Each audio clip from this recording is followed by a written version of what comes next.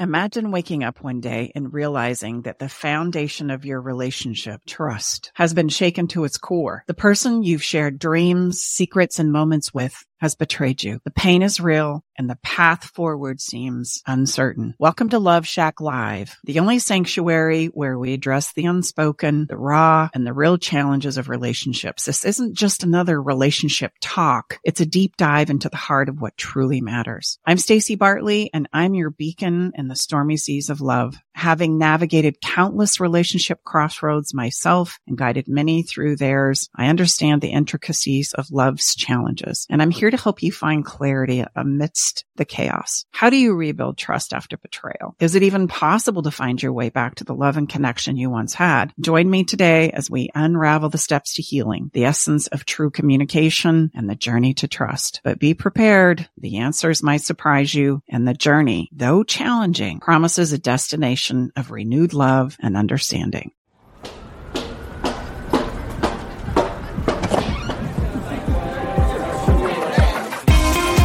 Hey, thank you for coming.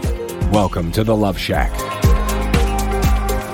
Now, if you're like most of us as human beings, when we think about the word betrayal, we typically immediately go to affairs, emotional and physical affairs. And yes, we're going to talk about how to recover from those as well in this episode. But I also, before we do that, want to point out that there are lots of other forms of betrayal that we sometimes don't give any credence to, but absolutely undermine our relationships in very similar fashions.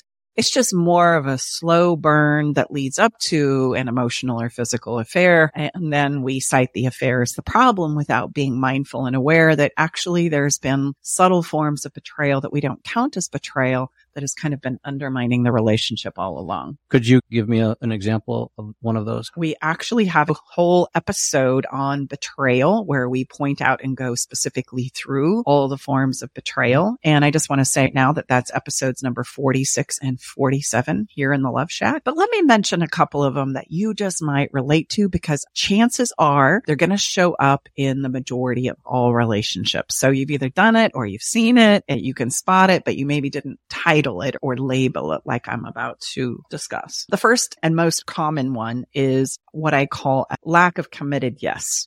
It's like me going, yeah. I'm not saying, yeah, I'll do that or I'll take care of that because I'm going to do it. I'm saying it so that you'll get off my back, leave me alone. I'm doing it to avoid a fight. And then I pay no attention to the thing that I've just committed to do. So inevitably, I don't do it. So that's sharing with our partner exactly what he or she wants to hear without any regard of really whatever here. Yeah. And then when it comes to the broken commitment, I go, well, that's stupid anyway. I don't know why you're asking me to do that.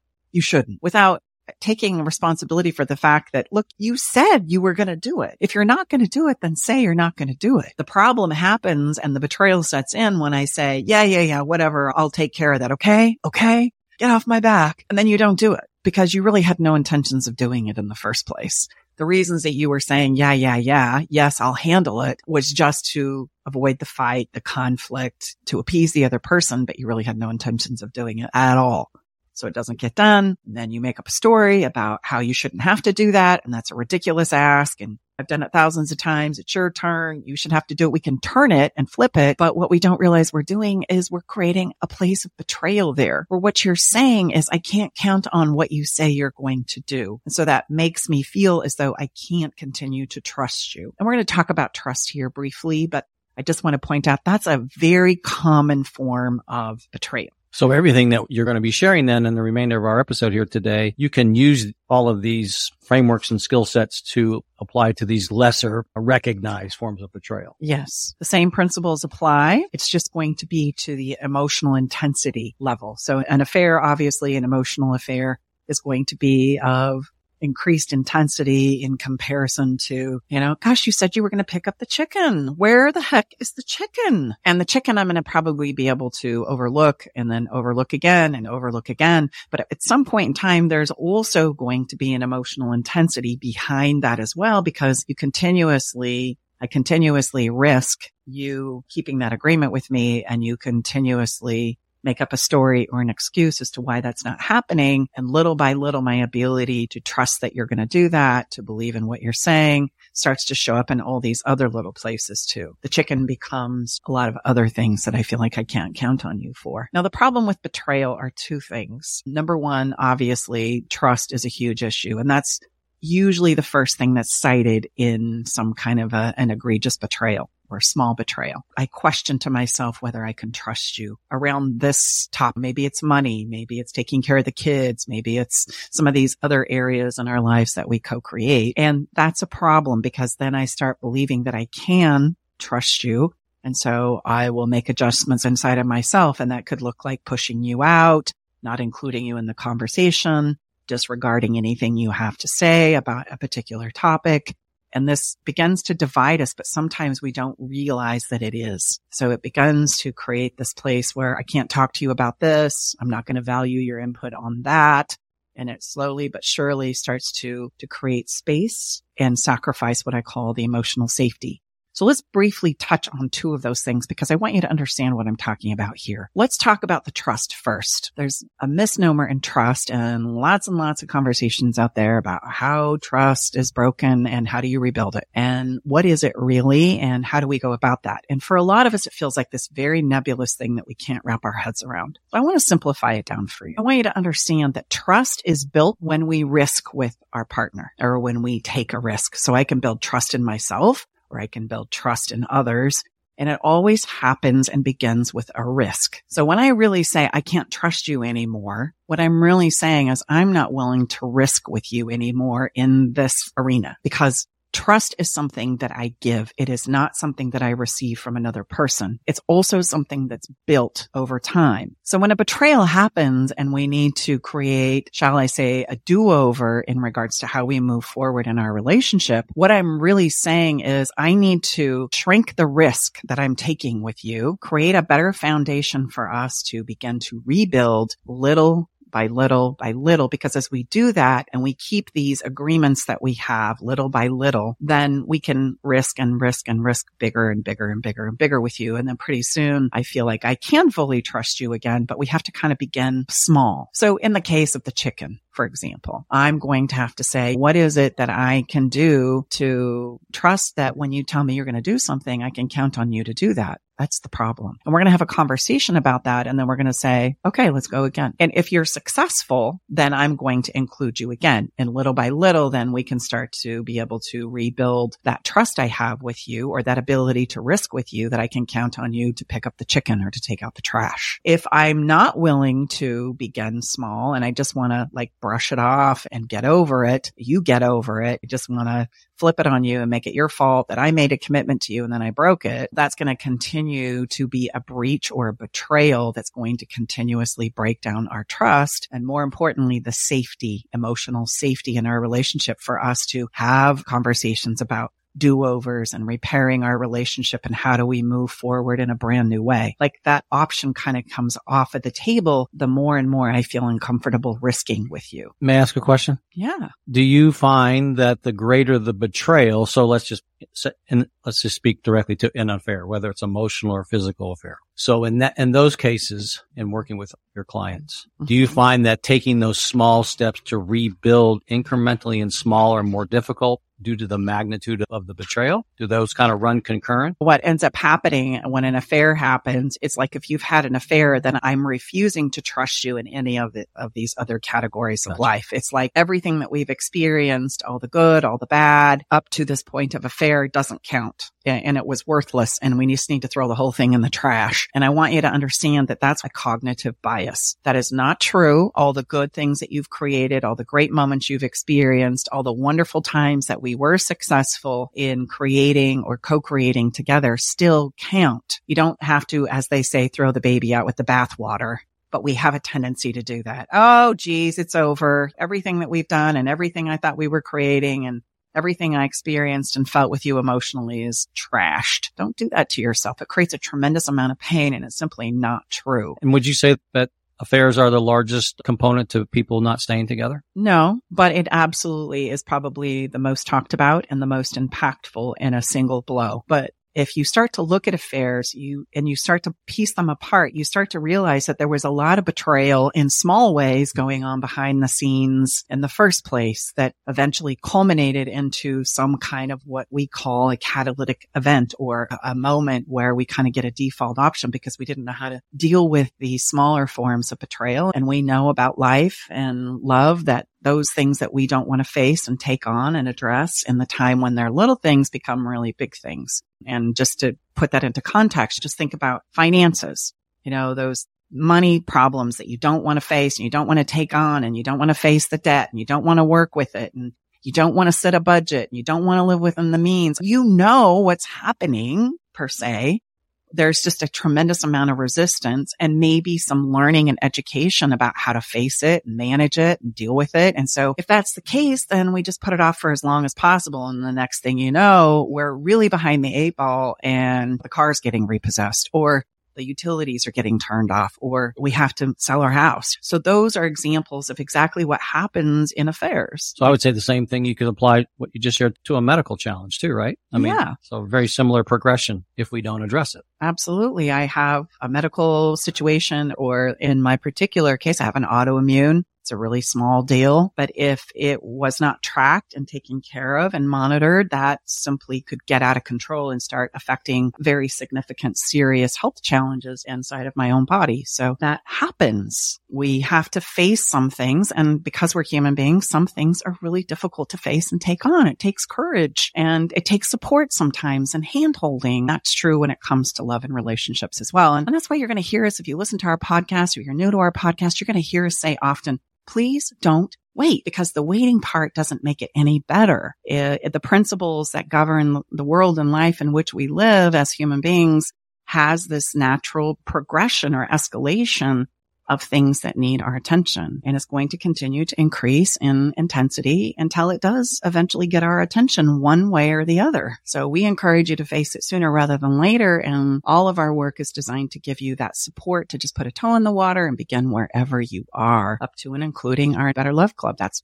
what that's all about. You don't have to schedule a session. Come on in, put a toe in the water, see what it's like, start exploring the resources that are available to you, so that you can start facing it. And sometimes that takes some time to build some courage. And sometimes your partner needs a little more time to build that courage, but that doesn't mean you should wait. So let's step into the next topic about recovering from betrayal, shall we? Got off on a little bit of a tangent there, but I think it was an important one. Betrayals come in small forms and big forms. And as we have already just said, affairs are kind of the escalated version and the accumulation of small betrayals over time. Having said that, we clean them up in very similar ways. Okay. So the first thing that has to happen if some form of betrayal has happened is there has to be a cleaning up of the mess. We can't move on if there isn't some kind of an acknowledgement of what's happened as far as the mess. And I like to take emotional messes, because that's what they are, and liken them unto physical messes. We wouldn't just disregard a physical mess and expect everything to go back to a place where I enjoy being or feel comfortable existing.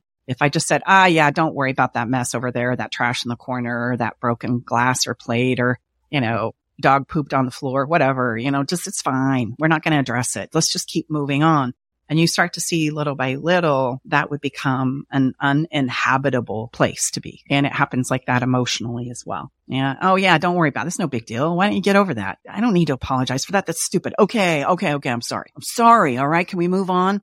No, we can't move on because we haven't cleaned up the mess. And if by chance you need to know how to clean up a mess efficiently and effectively, because we like to do these things quickly. I like to say, clean up the mess fast and let's move on. We don't want to spend any time there, but we tend to hang out there for a really long time, like days, months, years, sometimes lifetimes, when really all we need to know is how to clean it up quickly. And there's a whole episode dedicated to this conversation. So I'm not going to go into the juicy details of the apology or taking responsibility of cleaning up the emotional mess. But if this is something you're feeling like you want to dive into, please check out episode 110 and we'll walk you through all those parts and pieces. So in today's conversation, I'm going to assume that you know how to clean up a mess. And I'm going to step into the next piece of conversation. I touched on trust. And the whole thing that we're going to do here is to reestablish a place where I'm willing to risk with you. That's it. Because then we're going to need to go again and we're going to build on that in small ways, and step by step, we're going to get better at rebuilding the trust and the safety in our relationship so that we can begin co-creating in better ways.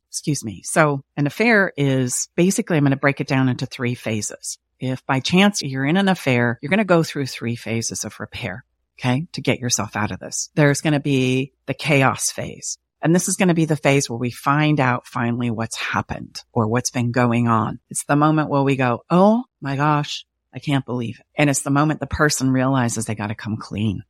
And there's a tremendous amount of emotional intensity that goes off on both sides around this moment. The person who's maybe being revealed or uncovered might find a sense of panic, but then usually that's accompanied by a sense of relief because they don't want to carry it anymore. And if a repair is possible in this place, it is absolutely going to require the person who has done the betrayal to take responsibility for it, clean up the mess, and actually pursue repairing the relationship. And you're going to understand why those things are important here as we start moving through the phases. I just want to highlight this stage because I feel like a lot of times when we are talking about affairs on social media, which we do a lot, people miss this part of what you're saying and they think that we just had a comment today of this woman saying, I'm very triggered by what you're saying, when in the video where you're talking about how to rebuild agreements after an affair. And I believe she was triggered by the part where you say monitoring and all the traditional agreements are not the way to repair trust after an affair. Those will make you go crazy. The person who's doing all the monitoring will go crazy. And she said, well, I'm very triggered by this because it seems like you're telling me it was my fault and he has no accountability and I manipulated him and all of these things, when it's like, no, that's not what we're saying. The fact that we as a family kind of have a more radical view of recovering from affairs because we believe it's possible, I think people just totally disregard everything else we're saying. They don't hear us when we say, no, actually, the person who had the affair has to acknowledge it. They have to be sorry for it. There has to be a genuine moment where they say, I understand the pain I caused you. All of these things have to be there in order to recover from the affair. I know you already said all this, but I just feel like it's really important. If you're listening to this episode and you're feeling triggered, just go back and listen to step 1 again, because we're not telling you that you're supposed to pass all of that. You have to have this first step before you can do anything else. Stay with us. We'll be right back. Navigating the silent, complex moments of separation or your partner's need for space can feel like walking through a maze without a map. If this sounds familiar, know that you are not alone. This journey, filled with uncertainties and introspection, requires a gentle, understanding guide. Hey, I'm Brooke from Love Shack Live. We see you, and more importantly, we get it. That's why we created the Separation Support Bundle, a collection of resources designed to not just guide you through separation, but to offer comfort and clarity during these times. Our separation guide offers insights and support to help make sense of your emotions and the process of separation. And for those moments when words escape you, our guide on 10 texts to send when navigating space provides thoughtful prompts to help communicate with compassion. Plus, a soothing separation meditation to help ease the overwhelming moments. Because sometimes all we need is a starting point or a way to start feeling okay again. Remember, you don't have to journey through these complexities of separation alone. Our Separation Support Bundle is here to accompany you, guiding you towards healing, understanding, and most importantly, the renewed sense of self. Visit staceybartley.com/bundle today to access your free separation support bundle. At Love Shack Live, we're all about exploring the real stuff that relationships bring, the good and the challenging. So let's tackle this together, because even in the hardest times, there's hope, growth, and yes, even love to be found. No, really well said, Brooke. I'll just stack on that. I just wrote this down on my own notes. And what Stacey, I think I heard her exactly. Actually, you have to want to pursue the repair. So yes, as Brooke said, we are not at all misstating on how difficult this is. But yes, we know, because we've helped people do it, it is possible to transform this very difficult situation. It is. So that's what we know. It's not hyperbole, if you will, because we've done it. Is it hard? Heck yeah, it's going to kick your fanny. It absolutely will, for sure. Let's just come clean. And I'm going to do my best to kind of like seesaw between the affair conversation and smaller betrayals because it's just the same. If you've forgotten, I'm going to continue to use the chicken just because it's top of mind. Have I forgot the chicken lately? No, I don't know why I'm coming up with chicken. I have no rhyme or reason for that. We won't take the time to decide where that's coming from right now, but chicken seems to be the thing you forgot and the thing I'm really upset about in my image in my head. Gotcha. So if we go back to the conversation around the chicken, in order to move on from that and to give us both another chance to risk with each other again and being able to count on you for the promises that you make to me, we have to go through that process of cleaning up the mess, which means I'm sorry, I forgot the chicken. And then what's helpful is there's always a wonderful place of being able to help me understand what was happening for you so that it makes sense in my mind that it wasn't because you didn't care about me or it was a thoughtless effort. And that's important. And that's often the part in cleaning up the mess that we forget. I'm sorry, I forgot the chicken. Okay. Can we just move on? But if you tell me that it wasn't about me and it had nothing to do with your commitment to us, that I was running, I was rushed, I was thinking about these other things, I'm so sorry, I forgot the chicken, then that starts to make sense. And it makes it easier for me to let it go. Because when there's voids in these places, we're going to fill them in with our crappy, what I call internal movie. And that internal movie, meaning the things I make up that are probably true that explain to me in my own mind why you forgot the chicken, is going to be things that are of my worst nightmare. They're going to be things like, you don't care about me, you don't think about me, you don't desire me, you don't want me, I don't matter to you. And that's just human of us. It's our little brains that go, okay, I have to be careful because in relationships, there is no greater place of risk. And sometimes we forget that. Being in a relationship and co-creating with another human being opens us up to a tremendous amount of things we let go of control over so that I can co-create with you. And the more I care, sometimes the more those insecurities within inside of me tend to flare. So when you forget the chicken, I can go all kinds of crazy places that aren't going to make sense to you when you know for yourself that you just simply forgot the chicken. For me, I'm going all these crazy places like because of my own personal insecurities. So don't leave a void. All that to say, when we leave a void and there's not a place for understanding, we tend to make up a whole bunch of stuff that just isn't true. If I may, let me just unpack and stack on what Brooke just shared a little bit ago. And perhaps this is why this can be so triggering for us, because the response that we're seeing is not the response of what we're teaching and coaching and advocating right now. And it would be absolutely 100% understandable if this is the response we get. What the heck? You just put me through X and this is your response, so I can get it. We understand why that's so triggering. But if we could just please, with great love and respect, ask you to truly listen to what we're saying, or watch what we're saying, depending where you find this. We are trying to help you understand if you can reset it, if you will, and get it to a place to where both people can navigate this very difficult situation in a brand new way that's not taught or out there or modeled, then yes, it will be far less triggering for you because you're going to have a much different emotional interaction through this difficult process. Does that make sense? Hopefully. Yeah. It did for me. So here we're still in phase one. I'm sorry. Yeah. I promise we're going to pick up the pace here a little bit, but here in phase one, there's going to be the panic. There's going to be the emotional intensity, the surprise. This is where we feel the full weight of the betrayal. And so a couple of things: don't make any rash decisions here. Like, realize that you are in a panic state. Sometimes we even go into shock in this place. And so we don't want to do anything that's going to basically make a final decision or reaction. That there's going to be time to sort it all out and decide what is to be and how we're going to go about this.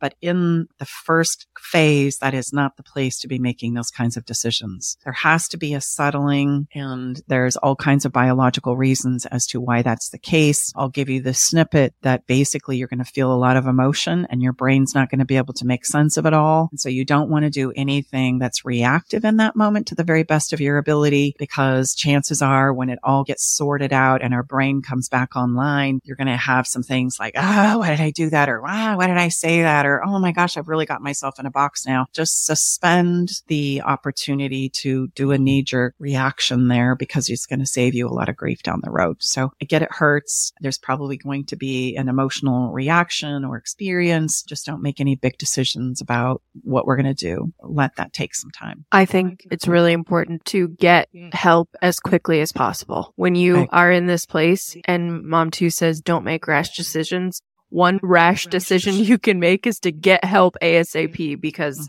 it's impossible to go through this and come out healthy on the other side without it. Yeah, absolutely. I think that's well said. And that begins with taking responsibility. Everybody's got to be willing to take responsibility. And as I already said, and I'm going to say it again, the person who betrayed has got to take responsibility for that, and also needs to pursue the repair of the relationship.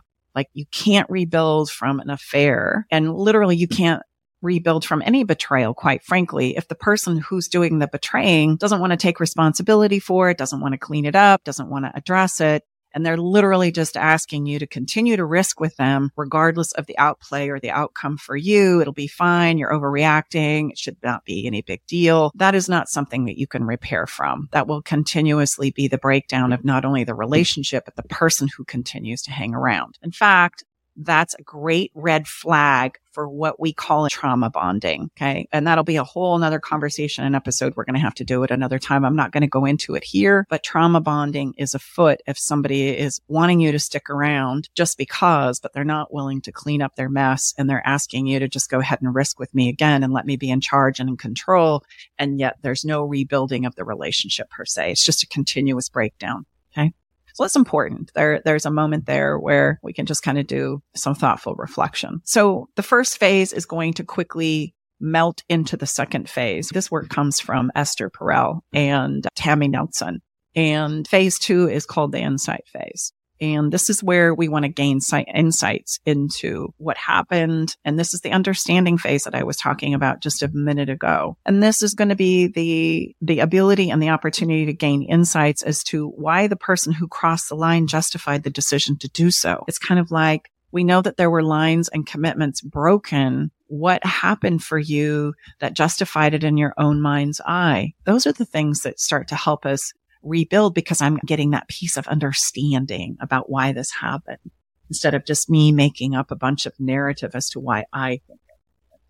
And there's some important sharing that comes out of the insight phase. And we have a whole list of questions that you can explore with your person that help us gain the insights that we need in order to grow and move forward in our relationships, instead of it becoming punitive. And it's the punitive part that's going to stalemate this whole process. Just because, and I'm trying to think of a really good way to say this. When we make a mistake, there's all kinds of reasons that mistake is going to be made. In this painful place, especially with an affair and the emotional intensity, you might say, this isn't a mistake.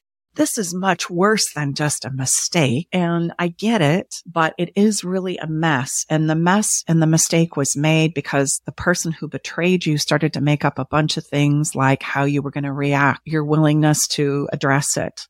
Really what's happening is there's an emotional need there that they've grown wary of living with, and they don't muster up the courage to tell you what's going on and that they're not happy and that this is important to them and they need it. And so there's aspects of the relationship that they love and they don't want to discontinue. And so they make up a really great story about why it's okay to cross those lines. That's the story you want to find out. And we've got a whole series of questions inside of our Better Love Club, if by chance you are repairing from an affair, that you would want to go through and gain some insights in regards to that understanding piece that's so important. So once we've taken responsibility for the mess, we begin cleaning it up with that insight phase. And what we're really after is the understanding piece that we need so that we can understand, how we arrived here. And then that's also going to reveal where it is we want to go next. Okay. And we need those things in order to be able to move through this and to repair this betrayal piece. I also want to just point this out, that an affair, as I've said often,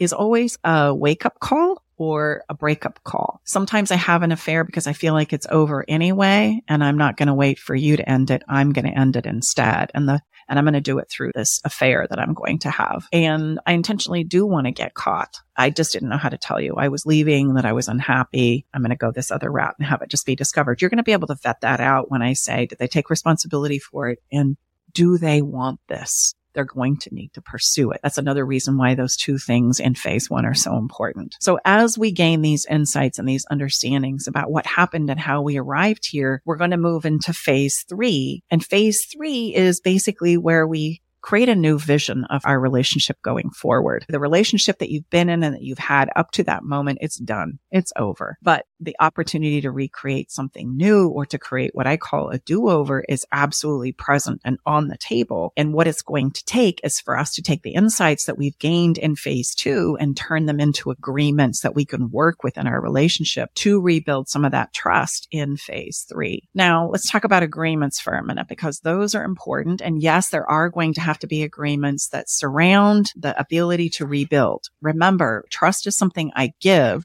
And really what I'm saying is, this is what I need in order to risk with you again. And that's where your agreements are going to come from. And so oftentimes, especially after an affair, there are things that we want to agree to. I want to be able to check your phone. I want us to agree that we're not going to entertain relationships with the opposite sex. I would love you to be home every night after work at such and such a time. Now, these are fine agreements. They really are. I'm not saying you shouldn't have agreements like that. I just want to create a distinction here. What you're looking for, again, are agreements that are going to help you risk again. Okay. So if you're coming from that place, great, ask for those agreements to be met. But if you're using them to punish your person because they've done this terrible thing that has created a tremendous amount of pain in your relationship, and you're using it to make them pay, like they have to do this because you say so, and you're using it as a leverage point, you're not doing what I'm telling you to do. You're doing a game of power and control and manipulation instead. Because what you're doing is you're trying to slip into the power position and call all the shots, make them pay, beat them down because you think that this is going to help you feel better. And unfortunately, that's going to continue to break down the safety and trust in your relationship. It's not going to rebuild trust. And your partner who has betrayed you might go along with it for a minute because they desire the relationship. They desire to repair this with you. But if that continuously is the conversation that's happening, what's going to happen is they're going to grow weary and frustrated and resentful. And they're going to bail out. And then it re-injures us all again. And I'm going back through the trauma of that betrayal again. And the person who's trying to rebuild this trust with all this long, lengthy set of agreements that are monitoring and tracking and making themselves crazy, it's going to be another disappointment of betrayal for you. And you don't realize how you set it up. Okay. Because there is no forward progress there. Nobody can move on and begin the repair and the rebuilding if I'm constantly being penalized for what's happened. I'm going to grow tired of trying to prove and demonstrate that to you. And regardless of what it is I try and do or allow you to do, it just never seems to be enough because you're constantly adding to the list of agreements in an effort for you to feel more secure and stable and better. And that's not the way that you're going to be able to create that. Making somebody pay always creates a dynamic where everybody pays. And in this arena, it's no different. So again, I just want to make sure, and Brooke, I'm going to check in with you as I'm saying this. I just want to make sure that that is a huge piece of distinction that comes through loud and clear. It's not that you can't have agreements like that. I want you to look at the intent for having them. And it is not your license to beat them up and punish them for what has happened. It is the intent of the relationship to move through it, to move on, to rebuild. And that's what our intention and our focus here is in this conversation. And you've got to have agreements to help you do that. What about people who feel like they want to get revenge? I think that is where a lot of these questions are coming from our audience, because we always say if our friend's boyfriend had an affair, if my husband had an affair on me, you guys would be upset with him for doing that. So all the people that we go to for support when these things happen, they're mad at the person who had the affair. So how, as the partner of the person who had an affair, how do we stop feeling that way and stop having the feeling of wanting to get revenge or manipulate and focus on rebuilding? How can we make that switch? Because I feel like that's our human nature of feeling that way. So what are some simple ways or some tips you have of helping us change our mindset so that we can get there to do that? Great question. It was a really good question. The first thing that you need to understand is the emotion that you're feeling is emotion that we need to digest down, we need to experience and express. But expressing it and taking it out on your partner is not going to make you feel better. Actually, it's going to make you feel worse, because you turn into a person you never wanted to be, and you say and do things you never wanted to do. And that's why having these long lists of monitoring and tracking and penalizing and reliving again the trauma of what's happening or happened continues to be this elusive way through. If I can make you pay and hurt like I hurt and feel the disappointment and betrayal that I have felt, then somehow that's going to vindicate me and take away my pain. And what I need you to understand is, no, it doesn't. It makes you feel worse about the person that you are. And that's going to be the thing that kicks your fanny and creates a tremendous amount of breakdown in yourself. Do those emotions need to be expressed? Absolutely. And that's where I say, and Brooke has said, and Tom has said, get some help and support with this, because those need to be expressed and looked at and understood by yourself. But thinking that you're going to create pain and suffering for somebody else and you're going to do that by way of choice is going to make you feel better. It doesn't. It just makes you feel worse about yourself. And then it literally dismantles safety and trust that you're so desperately attempting to build. Really, at the end of the day, to get through this, it's going to basically compromise that. And this is why you don't see more demonstrations of getting through an affair, quite frankly. Not that both people didn't want it, not that both people didn't love each other, but when the emotions are flashing really high, we tend to come to all kinds of conclusions that, quite frankly, are just not based in principle. Let me just ask you a question then. So when we have a client that has been through this very significant catalytic event and you're able to walk both husband, wife, partners together through the process that we're sharing now versus what Brooke said, what I think is great, does the one that's been on the perpetrator end, there's the person that is in the affair, then the one that... The betrayed and the betrayee. Okay. So is the betrayee able to still be heard and share their pain and hurt and such, but not from a place of revenge? Are you able to have both sides understand the gravity of the situation? Absolutely. And that's an important part of the insight phase, where it's okay to feel the way you feel. It's okay to feel the disappointment and the sadness. And maybe even the revenge, like Brooke said. Yeah, and the revenge and the resentment. But sharing and expressing those feelings is not the same as acting them out. And if we don't express them in a healthy manner, then we are going to act them out. And that's where we really sacrifice the opportunities for us to do what it is we really want to do at the end of the day. And that's another area I think where we're misunderstood, is we are not telling people that they are not supposed to feel those things. I think people think we're saying, move past all that as quick as you can and then heal it.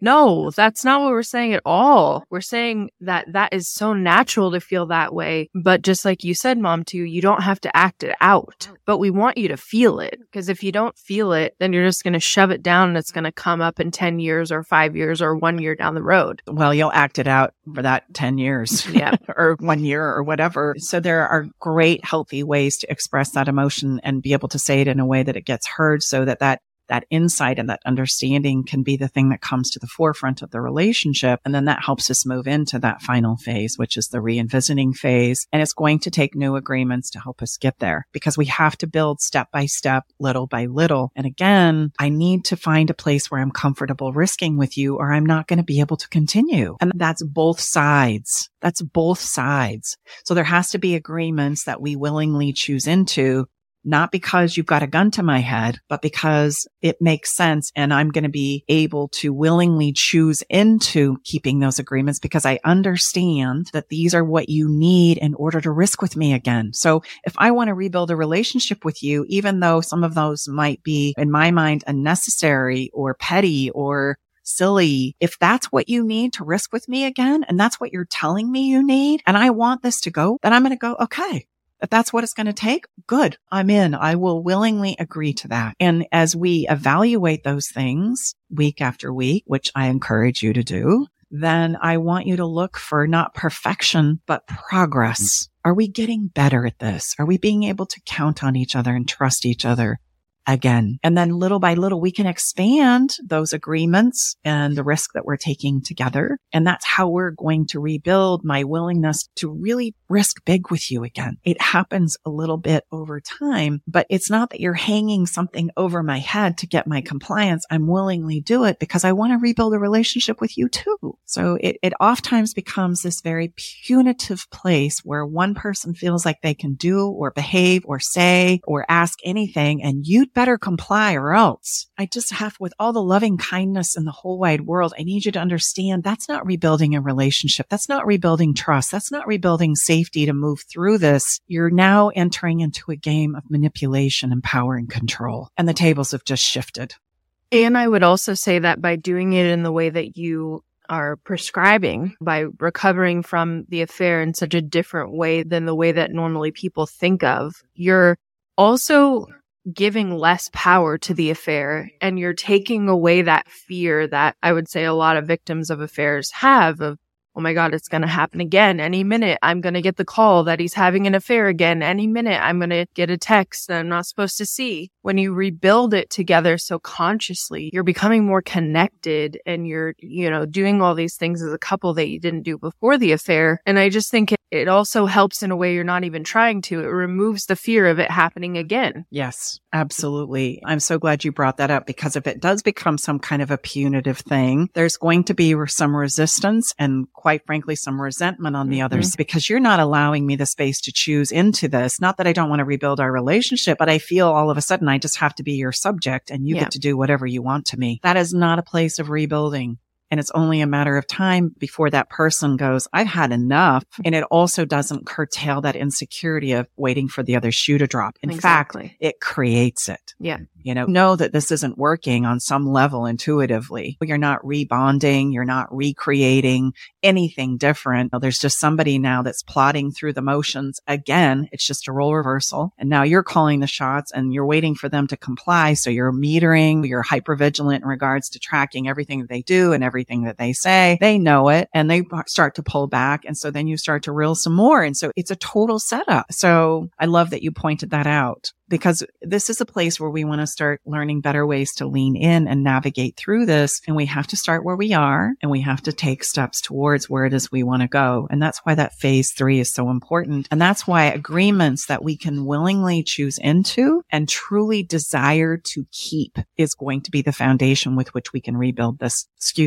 breach on. And as we're successful with these, it's important that they're successful. And don't worry, I'm going to give you like a step-by-step as it relates to agreements, but it's really important that this become the foundation where we can start creating successes and we can start creating momentum in the direction that we want to go. And everybody's willingly choosing in to do it because you desire the relationship between the two of you. Like, that's the key. That's what we're after. And sometimes we forget that that's the whole point of the whole deal, is that I want this to go well. I want to co-create with you again. I want us to be able to create some longevity out of this. And it's going to take some redesign and some new skills and some new perspectives on everybody's part in order to do that. May I be, as Amy likes to call you, you're the elephant wrangler. Let's just speak to the elephant in the room right now. What if the person that had the affair says, I don't give a dang. Like this, I could really care less about it. Well, then you're done. Okay. I don't know how more simply to put it. There's the elephant. If they don't want to work on it, if they're not willing to clean it up, if they're not willing to grow and lean in step by step with you, then you really don't have much to work with. So you have a choice. You stay because you're going to somehow find a place to get comfortable in this situation, knowing that they're going to continuously do that. And then you set yourself up with your own individual safety and strategy all by yourself. But you've got to be willing to let go of that idea of co-creating with this person, because they're obviously not willing to do that. So just tell the truth. Don't try and try and have it both ways. Well, I was like, say, to people, like, you're going to get your answer. Now, whether that's whatever you choose to do with your answer, that's totally up to you, but you're going to get an answer. And now, I have no opinion about that too. I'm not saying that you should leave. No. because sometimes there are reasons to stay. You just have to admit what is. Where the pain and the conflict comes from is you're wanting to set up a relationship on one side where we can co-create life together, and the other person refuses to participate in that.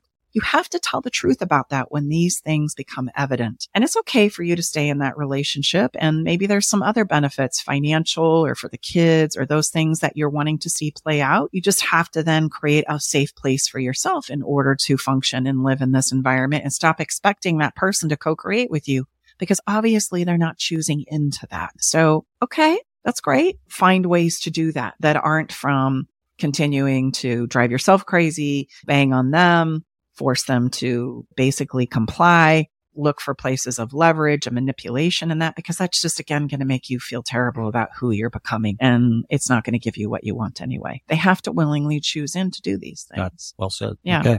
Okay.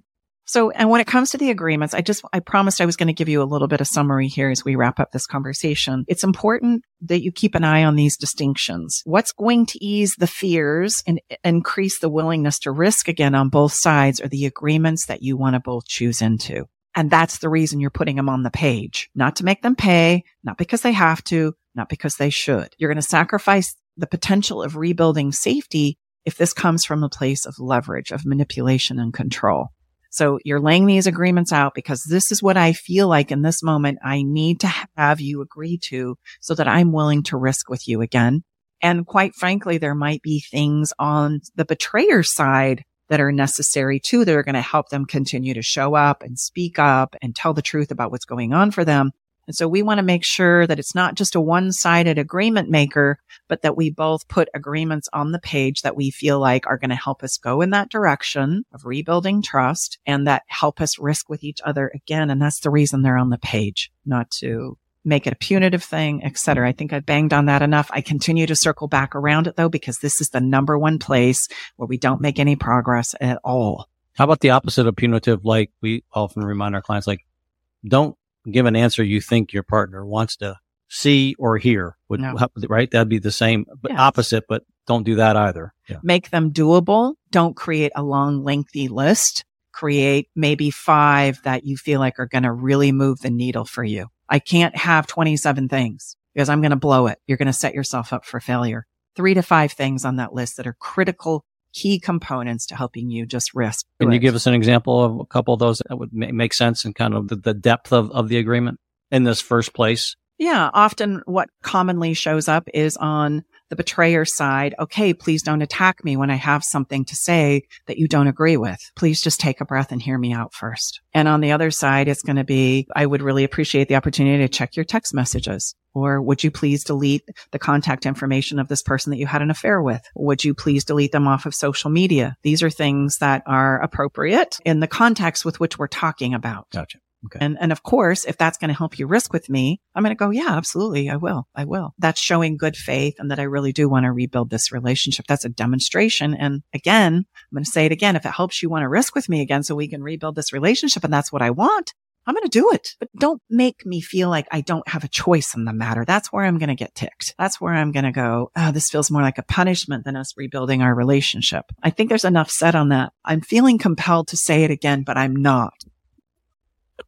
I'm going to resist the urge because this is where we break down. What you're looking for and needing from each other with these agreements is reassurance, demonstration, and patience. You need time to rebuild this a little bit over time. So I would encourage you to focus on those 3 things. You're needing reassurance, you're needing demonstration, which is the keeping of those agreements, and you're needing time on your side. Okay.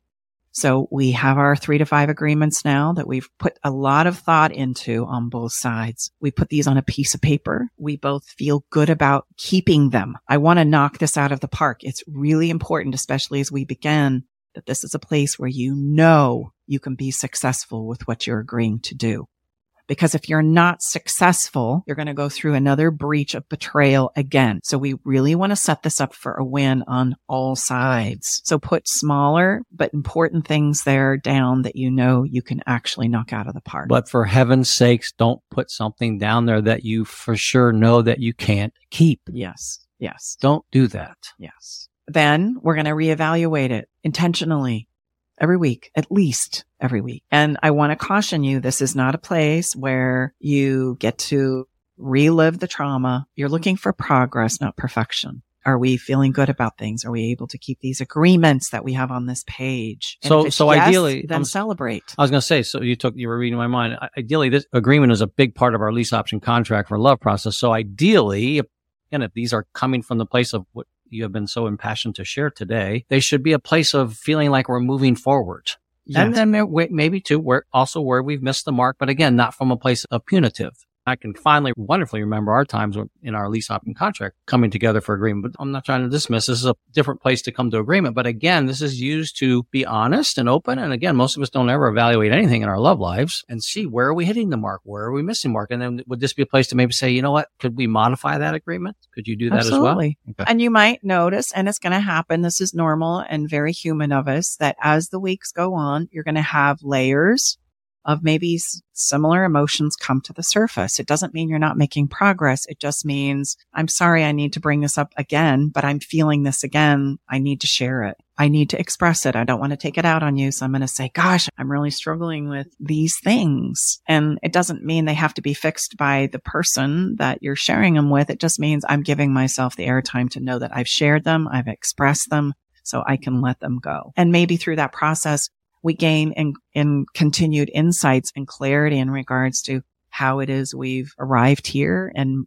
creates excitement about what it is we want to create differently going forward. I don't want any of that. So I want to be mindful of this. That's what and I don't want to use the word beautiful, but I am. That's the beautiful part of living through difficult experiences, is it showcases for you what it is you want, as well as what you don't want anymore in this relationship. It's part of the recreation of this vision for the two of you going forward. And so that's going to be normal for continuous feelings to come up. An analogy I think of an onion is so appropriate because there are layers to these emotions. And so if they come up again on either side, it doesn't mean I'm going to take action on it. It just means I'm having another revisit of the same emotion.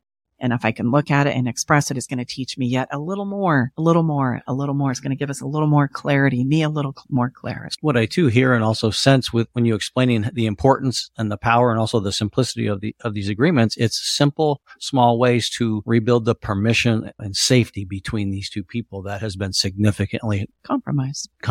Yeah. And if an affair has happened emotionally or physical, there's already been a compromise of that safety, that emotional safety to share in the relationship somewhere. That is for sure. Otherwise, the person would have come to you and said, I'm not happy. I'm thinking about having an affair. I don't want to do it, but I can't continue like we are anymore. The fact that that conversation did not happen before an affair happens already tells you that the safety to share emotional stuff is gone. Okay. So I don't know how much more clear I can say that. So there is a rebuilding necessary and a protection of knowing how to rebuild that safety that's going to be imperative to your success going forward. And that's really where you might need some skilled facilitation and support in learning what that is and how to do it. Unfortunately, we don't have time to go into that today, but that's a huge piece to just realize.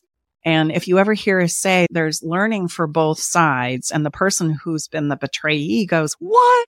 I didn't have anything to do with this. Okay, well, that's true. You did not make the choice to have an affair, for sure. You stayed faithful. You did your part. You kept your agreements. But there's something going on in the relationship that has sacrificed the safety to say what I just said. What is that? And we need to uncover that so that we can build safety going forward. And please understand, Stacey didn't say, we're not saying that someone is right and someone was wrong. That's not at all what we're saying. Please don't misunderstand us. What we're saying is there's more going on than the typical response where he or she did that and that had nothing to do with me. Well, I would, with great love and respect, to say that's not like we think it is. That's all. It's simply we need to help you expand your understanding of what's truly going on. I'm waiting for the elephant in the room for the two of you to go, well, what if the betrayer says, no, I'm not? Because you just said, hey, make sure they're choosing in and make sure they're in agreement here. And what if they say, I'm sorry, I can't do that? I'm sorry, I can't agree to that. I would say, well, then what could you do that would be close to what I've asked for? Yeah. Good job, honey. Look at you. Brooke, can you ring a bell for me? It's clapping for you. Oh, nice. Oh, man. Oh, that's really good. Wow. Nice. I like that. Thank you. All right. There's something behind the no, and you need to explore what that is. Why do you feel uncomfortable with this? Why are you resistant to this? What would be something similar that you would agree to? Because oftentimes you have to understand the person who's done the egregious act of betrayal is wanting to set it up for success too. And there are places where they get afraid and they're trying to avoid maybe or feel uncomfortable and awkward in this situation as well. And so maybe I'm saying no because I'm afraid of how you're going to respond, or I don't feel like it's something I can keep because some of the wrestling that's going on inside of myself and my own internal conflicts. We want to explore the behind the no, and don't take the no as, oh, see, they don't want to work on this. See? Oh, see, I knew it. I knew it. That's not true. Oftentimes that's not true. They just have things that make them feel uncomfortable or awkward, or they don't know how, or they're afraid of how it's going to go. And so if that's the case, they're going to go, nah, no, like that. So explore a little more. That doesn't mean no, never. It just means there's something else for us to uncover here. And if they're genuinely wanting to recreate this relationship and set it up for a win in the manner of which we've described here today, they will find a workaround with you. They will find a workaround with you. I was just going to say, to me, this just sounds like, what you do in the classic case of mediation, meaning I always like to remind people, look, mediation in really basic terms is a win-win for everybody going forward. It's not to dismiss what has transpired, but if we want to truly move forward, then everyone needs to be acknowledged and understood. We're going to put something together, and there's probably going to have to be some movement from both sides. That's a fair enough understanding in a general case of mediation. This is just a very, very specific case of mediation that's really, really important. Mm-hmm. Well, in the case of the chicken, as we wrap up here. Oh, yeah, you're back to the chicken. Just so you know, if you're listening, Tom will not be forgetting the chicken. When we don't eat chicken that much, but I won't be forgetting it when Stacey asked me to bring some home. Right? Don't forget the chicken. Apparently it's a big deal today. This is just going to be on a smaller scale. We're going to still clean up the mess. We're still going to gain some insights in regards to what happened. And then we're going to create some new agreements about what happens the next time I ask you to do something. And I'm going to be mindful of ensuring that you truly choose in. And if you say no, then okay, I either need to accept that and take care of it myself, but I'm going to treasure the fact that you were honest with me that you couldn't fit it in today instead of making a promise to me. That's what kills us. It's not about whether the chicken gets picked up or not. What kills us is when I count on you to do something and then you don't do it. And regardless of how you try and sweep that away from a conversation or justification, there's a betrayal in there that begins to sacrifice our relationship. And I just have a little exercise that people can do. If you're wondering if you're a safe person for your partner to confess something like that to, ask yourself truthfully, how would I react in that situation? Would I be nice to my partner if they said, honey, I forgot the chicken and I know you really needed it and I know this is going to be really annoying for you? Do you blow up and do you berate them because you're stressed out? Because sometimes that's what we do. Or would you say, oh, honey, it's okay? That's how you know if your partner is going to be willing to tell you stuff like that or not. You know what kind of person you are when stuff like that happens. You know what the experience is that your partner has if they say something like that to you. So just ask yourself. Yeah, and you can always change. Yeah, absolutely. And it's the difference between it's okay to feel the way you feel, but just don't take it out on your partner. Yeah. And disappointments are going to be part of the deal, but can you lean in and problem solve those together? And is there safe places for us to make a mess? Because if there isn't, well, what a setup, because we are literally mess-making machines as human beings. I don't disappoint you intentionally. I do it because I'm wrestling typically with me and the myriad of things that are running my mind and my agenda for the day. So I love that you threw that in there, Brooke. That's brilliant. So as we wrap up here, I know I've said that a couple of times. There's just so much to say around the topic. And this is a place, obviously, where I'm very impassioned about this. And I just see so much suffering that goes on here and in an attempt to move through it. And yet it just digs us deeper into a pit of despair. And I want to just help you avoid that. That's the whole intention behind this episode. So keep your agreements short and important and make sure that everybody is starting small, and remember you're building on that. It's important for these agreements to be kept and evaluated frequently so that you can see your progress. And again, this does not mean you set these agreements in motion to punish your person. No, you're setting them in motion because that's what you need personally to risk again with them and to begin to rebuild. And yes, it's going to create emotions that are going to come up. Express them. Just don't take them out on your person, because if I have to punish you to feel better, if I have to make you pay, we're all going to pay, not just the person you're trying to punish. And I love what you said, progress, not perfection. That's huge. Remember, that's what the evaluation part, you're looking for progress, I think that's a very, very clear distinction that you don't hear. This is a journey that's very significant. And if it's going to go with any kind of a redo, this is what's needed. It really is. Absolutely. And if you need help with this, if you don't have the ability to do this on your own, and I'm just going to be honest, 99.9% of us don't. We get too caught up in the emotion. And quite frankly, we haven't learned the skills necessary enough or practiced enough within us to get us through it. And this is what we do here. So there's lots of ways that you can engage with us and reach out for help and support, from everything from a free clarity call to becoming a part of our Better Love Club to scheduling a one-on-one session with me. So choose something, take action, and get the help and support that you need, because this absolutely can be recovered from. Just go to our website, staceybartley.com, and you'll find all of those options that she just listed. All right. I know that's a lot. We've shared a lot here with you. Let it marinate, sit with it, listen to this episode if you need to a few times so that you can really kind of gain what it is we're trying to impart with you here. And on that, we're going to take a break and we're going to come back for a little bit of fun. Yes, we're going to take a hard left on you.